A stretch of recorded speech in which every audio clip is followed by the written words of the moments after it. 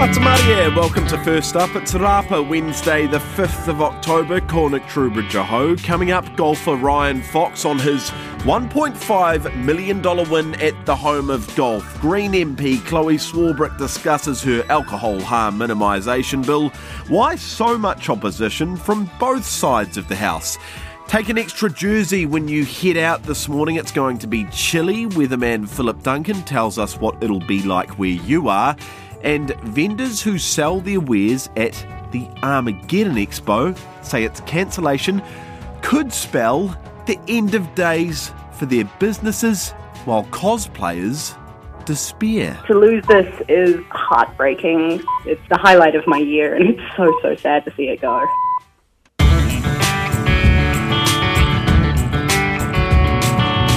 Atamaria, welcome to First Up. I'm Nick Trubridge in for Nathan, who is still holding down the fort on the first week of school holidays. Good luck to him. He's doing God's work. And it is, of course, Wednesday morning, so that means we will go across the Tasman first for the latest from Pam Corkery, who's got up at 2 a.m. just for us, as she always does. Good morning, Pam. Morning, Nick. Good to talk to you. You as well. Let's start with the Nick Kyrgios assault case. It's been adjourned. What's going on there? Well, he's been granted time to have a mental health assessment, and the case will resume in February. Kyrgios is alleged to have assaulted his former girlfriend earlier last year. Now, he's currently in Japan, at the Japan Open, and his lawyer cited a number of public statements made by Kyrgios about his mental health. You know, he said the 2019 Open was one of the darkest of his life. Here's a quote from Kyrgios: "I was lonely, depressed, negative, abusing alcohol, drugs, pushed away by family and friends." Who hasn't been there? A lot of people have been there without allegedly bashing their girlfriend. Honestly, he gets on my wick so much.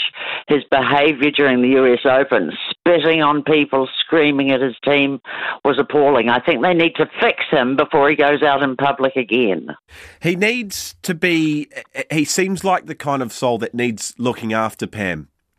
He really does, and I don't even care if it's a suit that ties up at the back of his body. Honestly, he's just.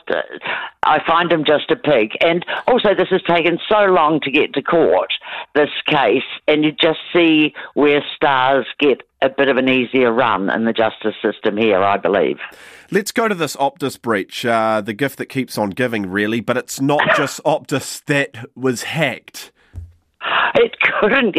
Honestly, as you said, the gift that keeps on giving. It's millions of people are dealing with this.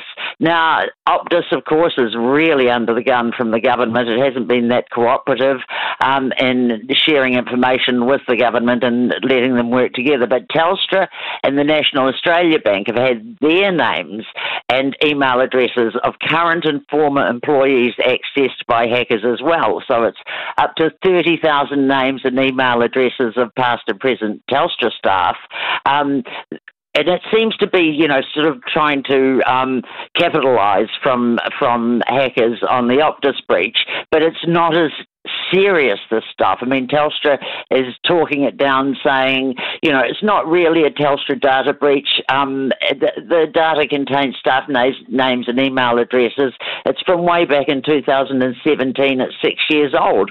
But, there's still 12,800 people work there out of the 30,000 names leaked. And honestly, if you could see at the weekends around the country, there's footage of people queuing up to get new driver's license, new passports, which are now being paid for by Optus. I mean, people are really shaken by this, and they're getting texts. They're called proactive personal notifications.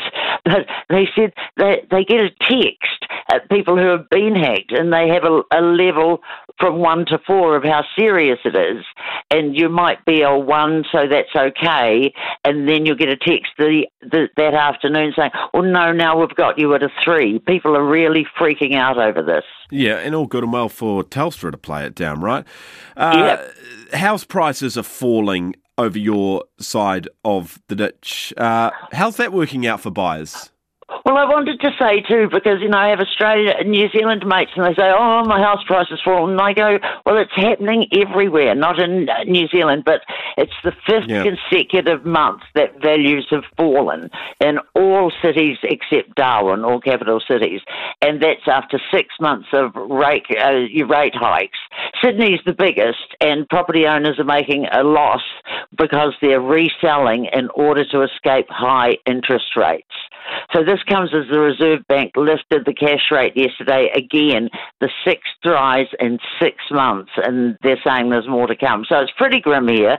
But the Premier of New South Wales, Dominic Perrottet, he said homeowners should remain confident. The government will stand with them. They'll make sure every single person gets through this difficult time. I don't know, is he going to round and chat to them? I don't think he'll be looking after every single person. He's weird. Seems like he could be spreading himself a little bit thin there.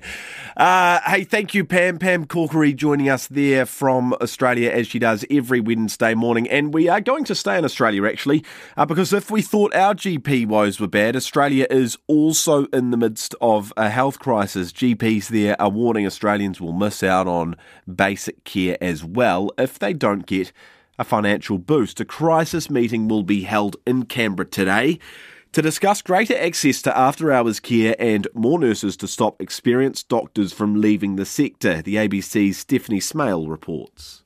Getting an appointment with a GP, let alone one that bulk bills, is already hard enough, particularly in rural and regional Australia. But Professor Karen Price from the Royal Australian College of General Practitioners warns it's likely to get worse. There is a GP crisis. We've got GPs leaving in the middle of their careers to find other work. We've got GPs bringing forward their retirement.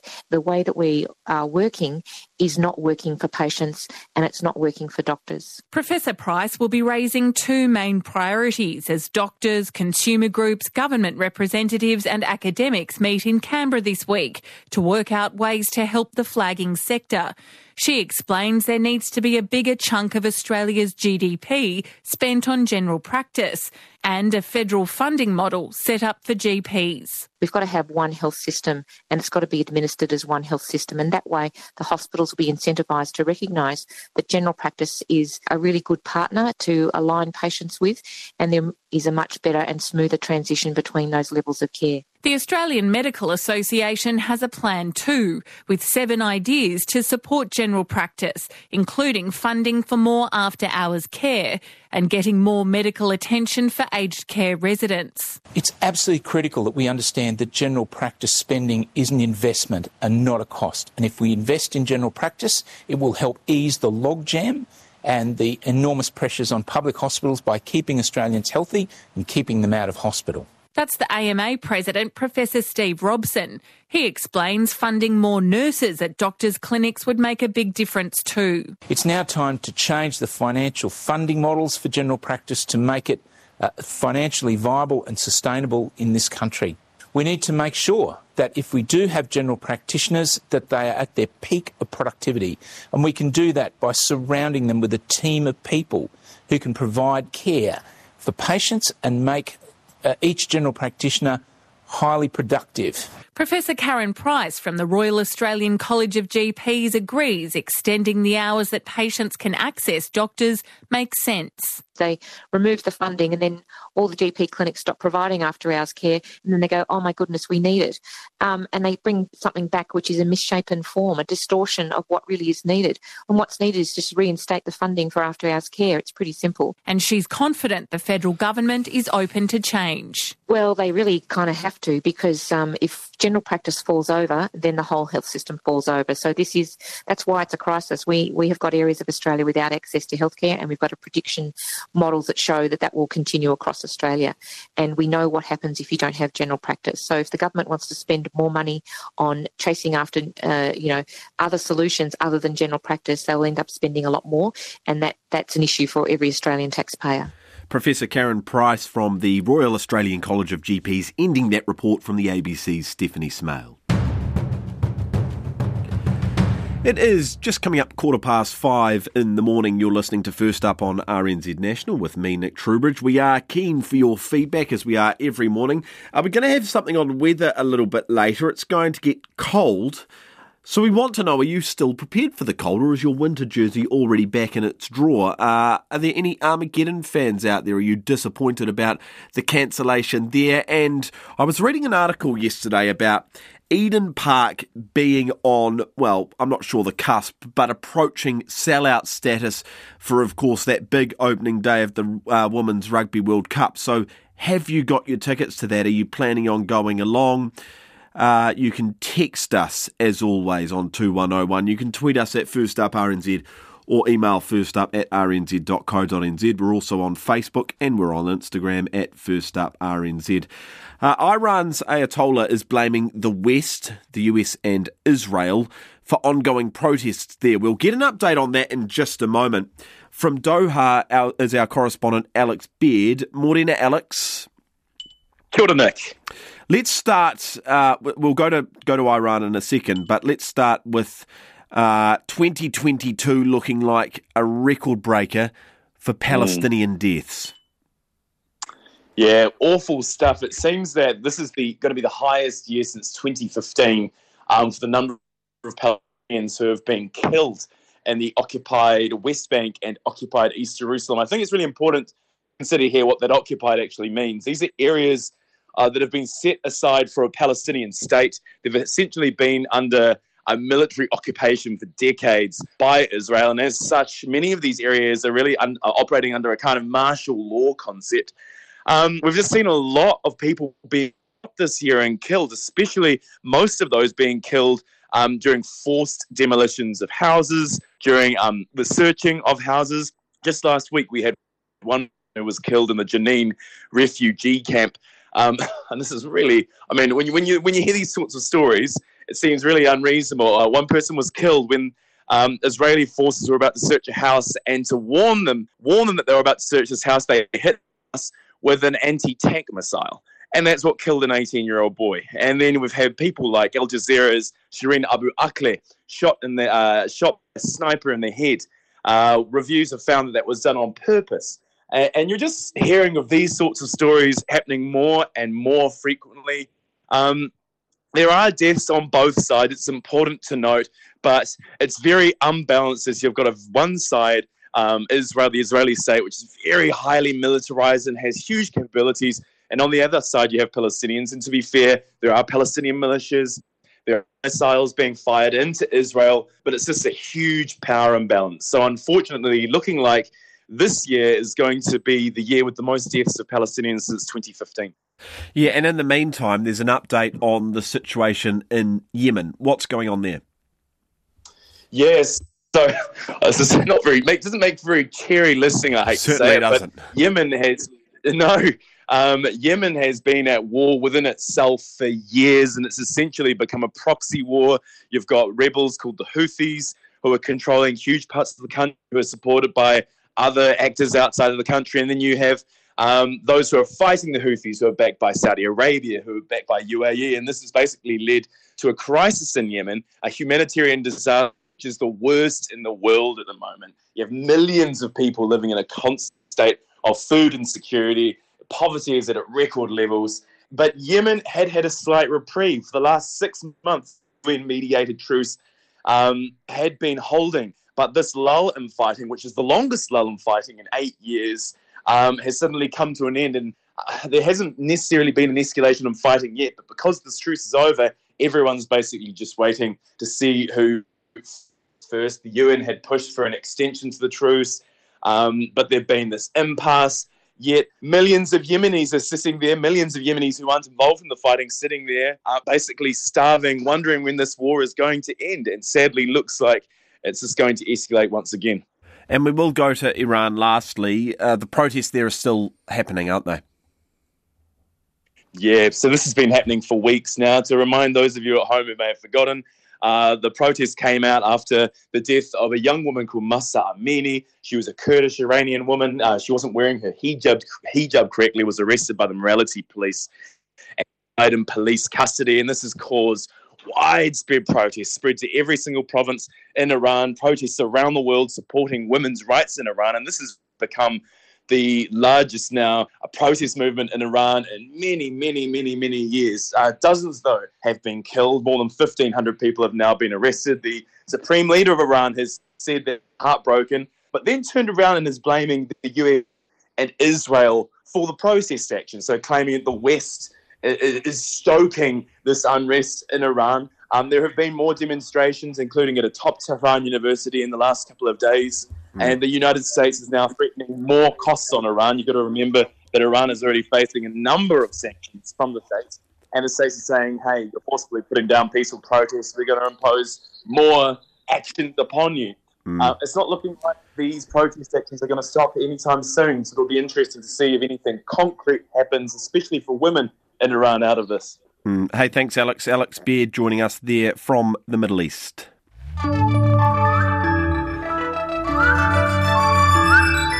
It's just coming up 21 minutes past 5. I'm Nick Trowbridge and you're with First Up on RNZ National. Coming up, we'll have Chloe Swarbrick on about opposition to her alcohol harm minimisation bill.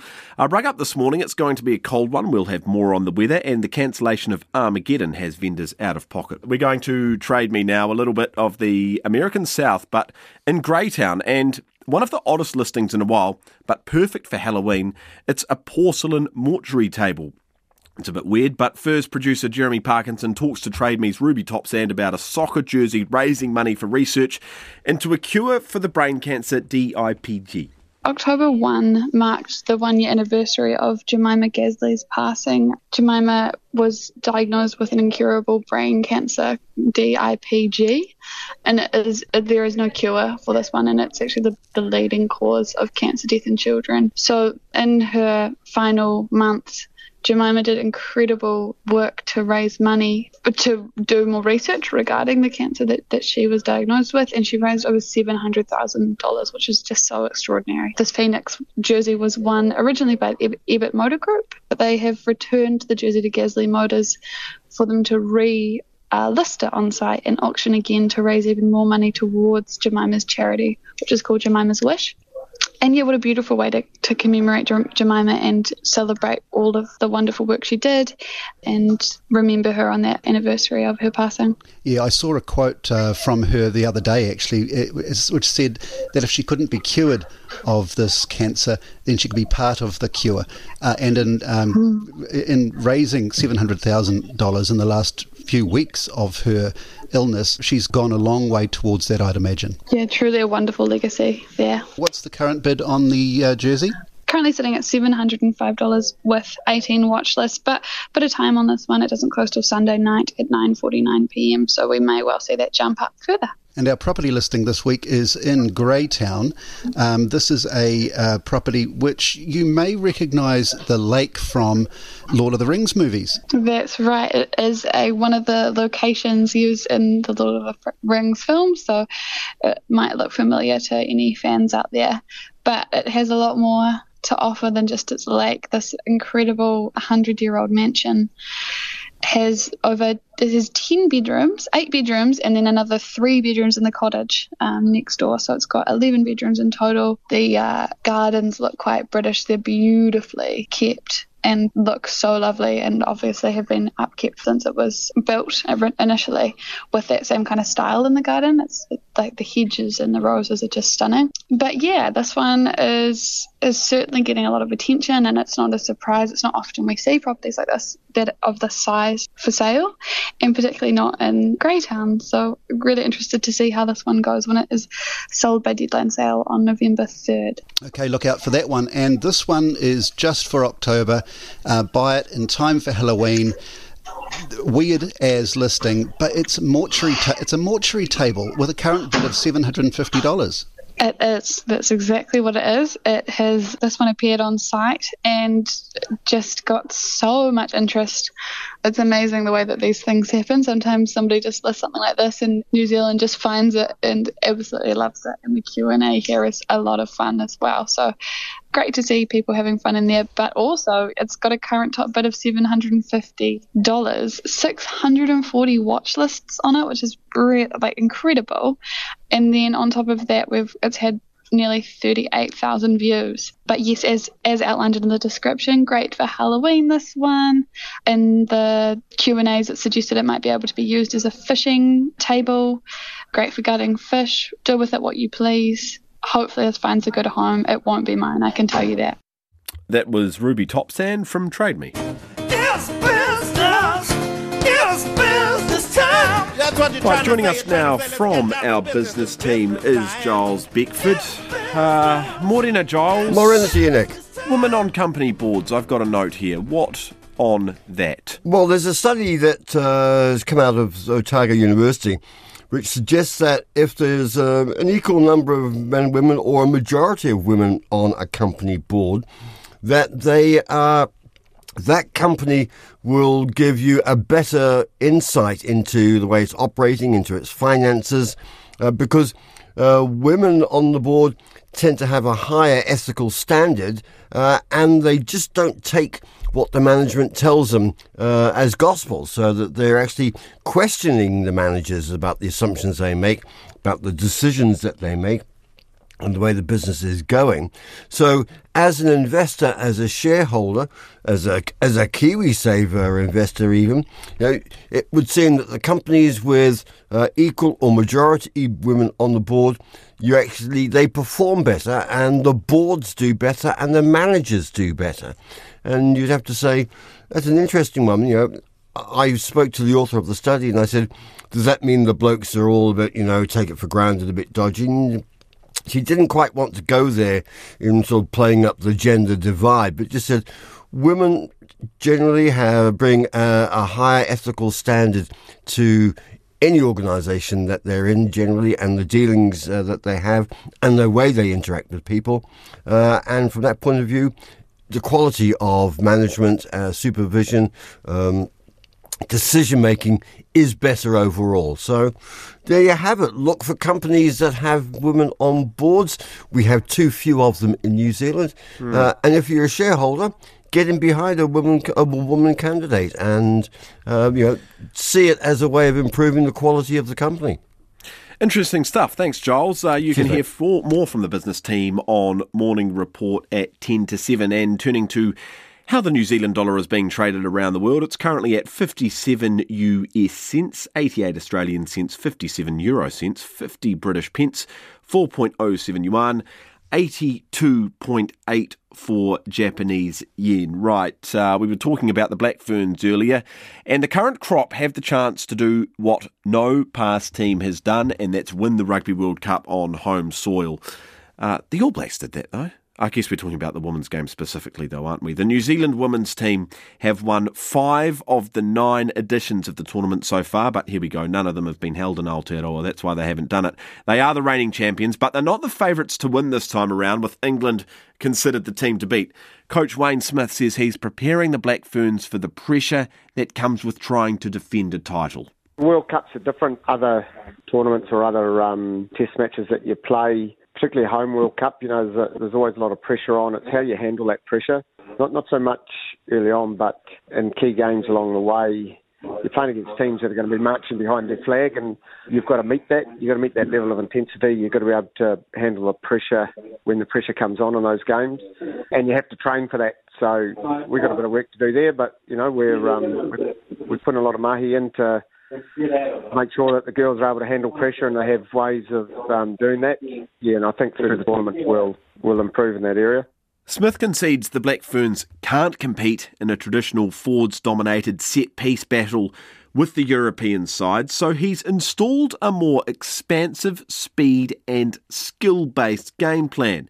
He's confident the hosts will be able to hold their own should the conditions not suit running rugby. We encountered that a wee bit in Pac 4 in that we never had a dry game. The first game against Aussie was horrendously wet. Field was muddy. Same the next game against Canada, and then it poured all game up in Whangarei against USA. So you've got to adapt a wee bit clearly, but we don't want to get caught into an arm wrestle with those Northern Hemisphere teams. They showed last year where their strengths lie. And so you've got to have alternative strategies rather than just kicking a ball out, for example, and giving them a line-out opportunity which they can drive from, get a penalty from the drive, kick it down to the corner, get another penalty, drive for a try. you've got to break that cycle. So we'll have a plan B, and hopefully we'll have some dry ground as well. The World Cup kicks off this Saturday at Eden Park with South Africa playing France, England taking on Fiji, and then, of course, the Black Ferns playing Australia in a good old grudge match. If you haven't bought tickets and you're thinking about it, get along. Portia Woodman in full flight on the wing is something to behold, trust me. And something else to behold, New Zealand golfer Ryan Fox may miss out on next year's New Zealand Open following the biggest win of his career. But it's not all bad news because Fox won the Alfred Dunhill Links Championship in Scotland over the weekend, beating the likes of Rory McIlroy, that's right, on his way to victory. The big-hitting Aucklander now moves to 25 in the world golf rankings. That is significant. That never happens to New Zealanders, very rarely. And will secure an invite to the coveted Masters for the first time next April by finishing the year ranked in the world's 50 best players. Preparation for the Masters could see Fox skip the New Zealand event in favour of lucrative PGA Tour events in the States. I spoke with him following the win at the weekend and began by asking him where this one rates. This is easily the biggest for me. You look at the field that played this week. Obviously Rory was probably the headline of it, but it's such a well-respected tournament on the DP World European Tour. It's had so many great champions over the years, and the Pro-Am format, everyone loves that about the event, and it's on three iconic courses, and obviously St Andrews and Carnoustie and Kingsbarn. So this certainly tops the other two wins quite significantly, and to win a tournament at the home of golf is very special and something I'll never forget. Obviously, you climb the rankings and you get that Masters qualification as well. But I guess, how do you feel about that? And is your approach sort of, as a professional, specifically as a golfer, well, I'm only as good as my last event, or do you allow yourself to really try and just enjoy the moment? There's definitely some enjoy the moment in that regard. The Masters has been a big goal of mine since well before I turned pro, and I've ticked off all the other majors and done quite a few of them now. And this is the first year I've got really close to getting a chance, and obviously winning last week solidified that. There's no way I'll drop out of the top 50 by the end of the year. So to have that invite is pretty huge, and certainly probably still hasn't sunk in yet, and there's a lot of other things that'll come with it, not just the Masters, but there's a bunch of other big PGA Tour events at the start of next year that will have top 50 categories available. And again, with where I'm at the ranking, I'd have to do something exceptionally bad or be exceptionally unlucky not to qualify for a bunch of those at the beginning of next year as well. So that's a pretty cool thing to look forward to for next year, and thankfully I've got a week off to sort of let it all soak in. Yeah, and I guess looking forward again, a slightly lesser event than the Masters certainly, but New Zealand Open, what are your chances of getting to that, do you think? I actually don't know. It's definitely an event I want to put on my calendar every year, and I haven't even looked at what the schedule looks like next year. It's going to be a whole lot different now than what I ever thought it was going to be even a couple of months ago. So I'll be doing my utmost to get back for the New Zealand Open, but I can't confirm anything at the moment, but hopefully we'll be able to figure something out in the next couple of weeks and give those guys a heads up and also sort of make a bit of a plan for me, knowing what's going on early next year. And I just say, the support from back home, not just from last week, but from the whole year, my whole career has been amazing. So, thanks to all of New Zealand for that, and probably sorry for keeping you up in the middle of the night and ruining a couple of people's Monday mornings. I'm not sure he ruined people's Monday mornings. I think he probably made it. I'm just trying to think of the last New Zealand golfer inside the top 30. I guess it would be Michael Campbell years ago after that US Open win. It is a really significant milestone. Good on him. Ryan Fox, it is just coming up 5:39. I'm Nick Trubridge. You're with First Up on RNZ National. Still to come, vendors for the Armageddon Expo say its cancellation could spell the end of days for their businesses, while cosplayers despair. Green MP Chloe Swarbrick is also live with us to discuss her alcohol harm minimisation bill, why so much opposition on both sides of the House.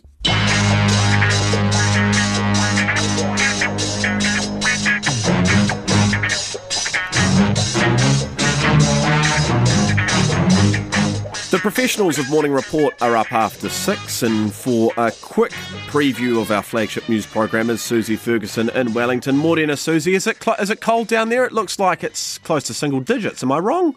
Oh, do you know, I've not actually left the house. I'm working from home today, so I don't know. And going on the weather forecast, I'm not going to leave the house for the next 48 hours, I don't think, eh? No, why would you? What's coming up? Well, we're going to be taking a look certainly at the situation with the weather. That cold front coming up from the south and snow expected. We'll be keeping you up to date with that. Also, taking a check-in on the situation with the cyber attack on Pinnacle Midlands Health. 450,000 patients that could be affected here. It's not clear how many of them have had their data stolen as yet. Also taking a look at whether to ditch streaming in high schools. Be interested in your thoughts on that one. 2101 to get in touch with us. And also, of course, it is Wednesday. That means we'll be talking with Christopher Luxon a little bit later on the programme. It's all coming up after 6. Thanks, Susie. Don't miss it, everyone. As Susie says there, Morning Report coming up in about bang on 16 minutes' time.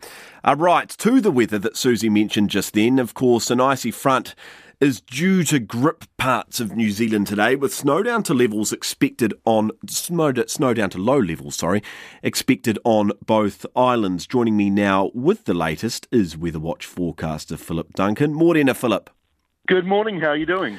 Not too bad, and I'm in a nice warm studio, so pretty well on that front.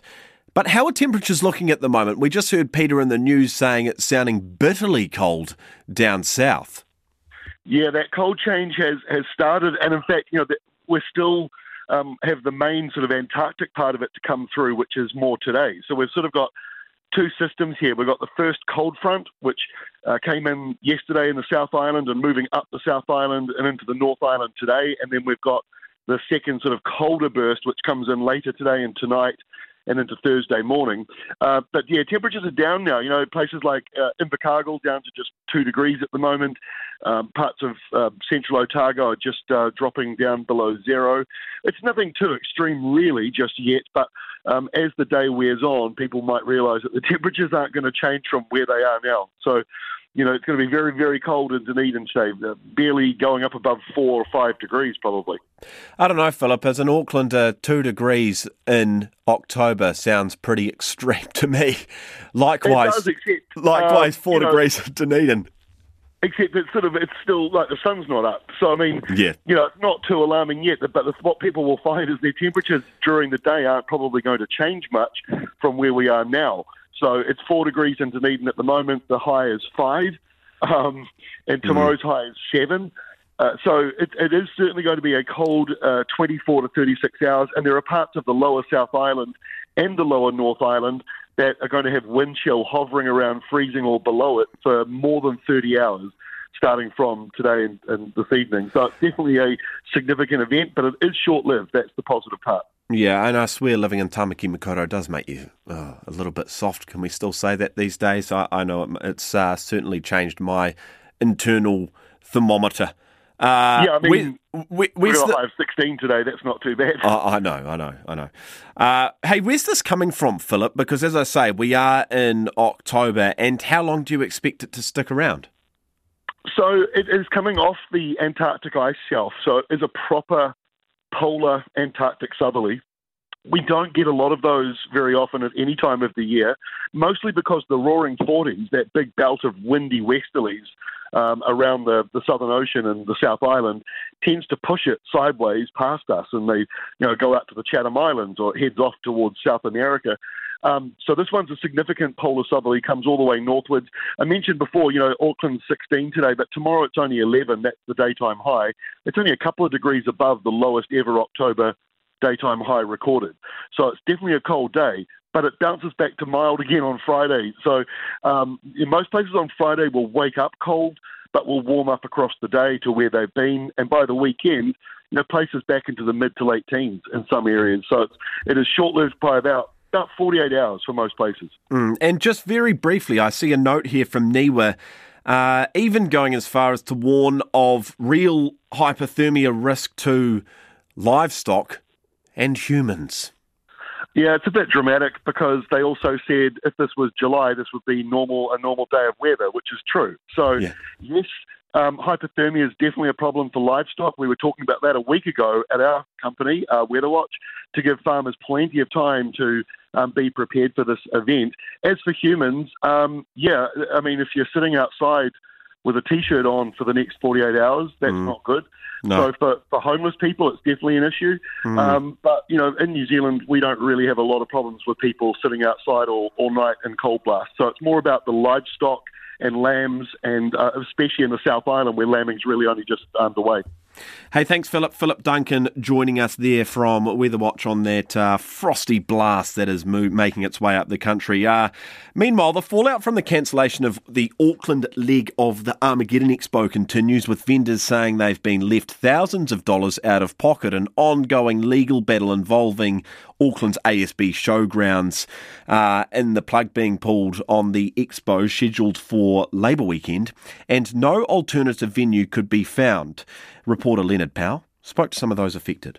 We've spent the last 2.5 years just battling through things, and I think everybody just thought, okay, we can finally get to whatever the new normal is going to be, and we'll move forward. And then here we are just sitting back and having the rug pulled out from under us at the last minute. That's Armageddon director Bill Gerritz, who started the expo back in 1995.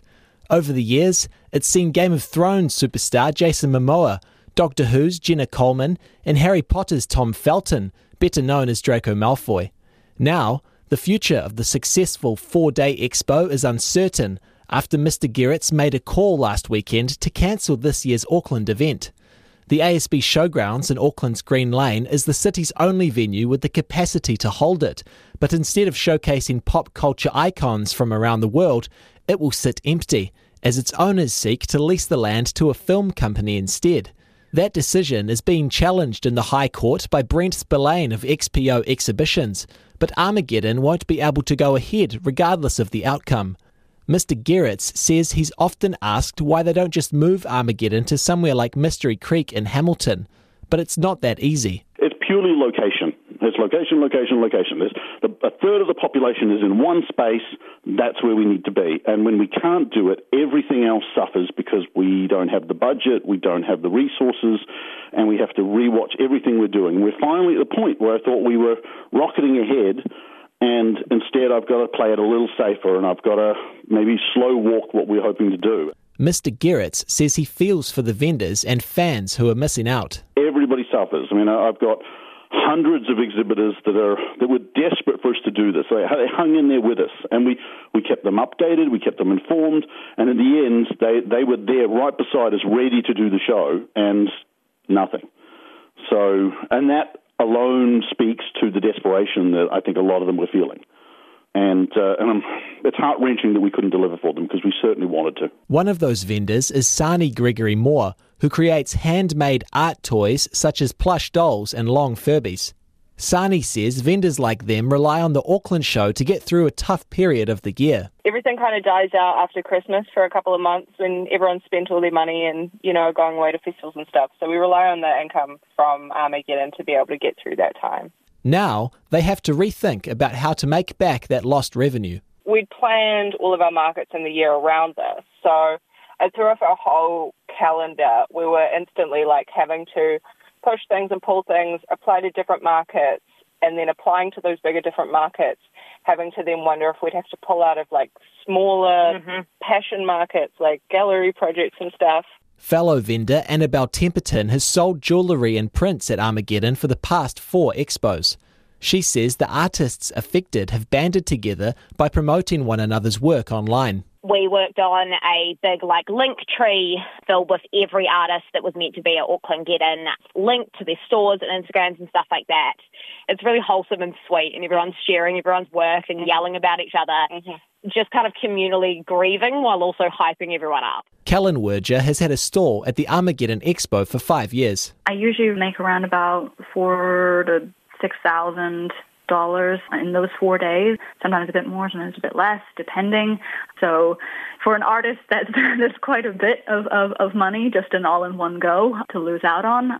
The illustrator sells art, prints, stickers and keychains based mostly around fantasy and the popular Dungeons & Dragons game. They say the cancellation is bad news for all concerned. I mean, it's not going to be just a blow to the people who do Armageddon. I know there's many events that happen in that space, and there isn't really anywhere else like it in Auckland. You know, people come from out of town to come to these events. Kind of doesn't feel fair for it to just sit empty like that. And it's not just the vendors who are upset. The 4-day expo pulls in over 60,000 attendees. Jerica Tear, who has been a cosplayer for the past decade, has been attending since she was a kid. It's a big part of my life. Cosplay is probably my main hobby. I love to dress up as characters. My mum does it with me sometimes. I've dragged friends into it. It's much of my calendar year is based around it, and Armageddon is, of course, the premier event. Cosplay is one of the major draws of the expo, and Jerica says thousands of people attend dressed up as their favourite characters. They could be from movies, comics, shows or books. Anything goes, and sought-after cosplay prizes are up for grabs. To lose this is heartbreaking. It's the highlight of my year, and it's so, so sad to see it go. The future of the ASB Showgrounds remains unclear as the High Court appeal continues.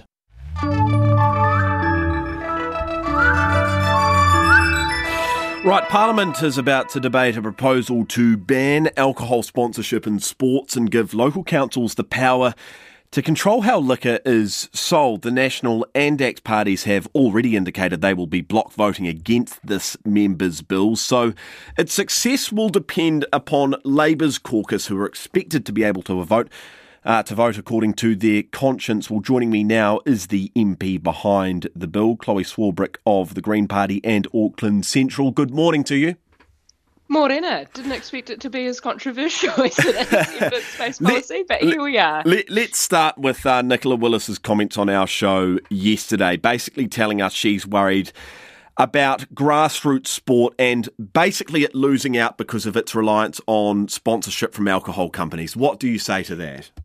Yeah, first thing I'd say is that I'm really gutted to see the exact same arguments from the National Party recycled over the past year. I've tried to engage with various spokespeople who have written, in excess of a dozen emails and letters and had meetings with people and keep getting the same recycled arguments. So, look, the best evidence that we have is from Alcohol Health Watch, which surveyed grassroots sports teams in Tamaki Makaurau, and over 101 rugby teams in Auckland. Only 3 had alcohol branding on their kit. None of the 40 rugby league teams had any on their kit. Grassroots sports, frankly, isn't the excuse that politicians and the industry continue to argue that it is. And I've also continued to ask the sports, the alcohol and the advertising industries to give the most up-to-date figures, but none of them have and none of them will. But most estimate that it's less than it was in 2014 when Sir Graham Lowe recommended, as the chair of the Ministerial Forum commissioned by the then national government, for us to move towards ending alcohol advertising in sport. So we've been having this argument for 10 years. Let's move into the professional game, right? Because we've, on the other hand, got Grant Robertson expressing similar concerns, but more about the sustainability of funding around sports and venues. We know, of course, that it's fairly entrenched in the professional game and they would have to make up shortfalls. So how do we fill that void, do you think? Yeah, great question, and one which I've tried to respond as well to Minister Robertson on. And to that effect, there are effectively 2 proposals, one of which was recommended in the Law Commission 2010 or 11 report and the Ministerial Forum from 2014, which again were picked up in the Hiara Oranga, the Mental Health and Addiction Inquiry, and the Safe and Effective Justice Review reported to Robertson's government. But one of those levers could be to do a kind of smoke-free environments levy and kind of fund which would be targeted and help that phase out period. The second could be using a levy which actually already exists, and that would be an increase in recycling that funding of around 2 cents per can of beer and around 6 cents per bottle of wine. So both of those options are available to the Minister and to the government, and I've written to them to that effect, asking for meetings to make these proposals really clear. You use the smoke-free example though, right? And that is traditionally applied in a local, non-professional sports context. But when it pertains to the professional game, do you believe something like that is going to make up what could be a pretty considerable shortfall here, given how prevalent alcohol advertising is? This takes me back to that key point, which is that unfortunately we continue to have these really amorphous arguments put up about the supposed value of this alcohol advertising and sponsorship in sport, but nobody can give me the most up-to-date figures. Is it supposed in the context of professional sports though? Well, again, if we're to survey what's been playing out in our professional and broadcast sports, which, as you rightly say, is the target of this bill, we're looking at, over the past 2 years, the All Blacks, the Black Caps, the ASB Classic, the Crusaders, Hurricanes, Chiefs, etc. A lot of Super Rugby and some cricket in there. But the most up-to-date figures we have are from 2014, where it was around $20 million. The best indications that I have had from the alcohol, advertising and sports sector is all saying that has probably reduced, but they're not willing, able or capable of giving me the most up-to-date figures. But to that effect, we do know that there are those two levers available, either that recycling in a similar way to the levy that presently already exists, or the creation of that smoke-free type of fund. Hey, thanks, Chloe. Chloe Swarbrick there, who is, of course, behind that bill. We would love to talk to you more about that, and I'm sure we'll have you on across RNZ at some stage, because it is a big and important issue. Just before we go, I'm slapping myself on the wrist this morning. I said no other New Zealand golfers in the top 30 since Michael Campbell. Lydia Ko, duh. We love Lydia, friend of the show. Here's Morning Report.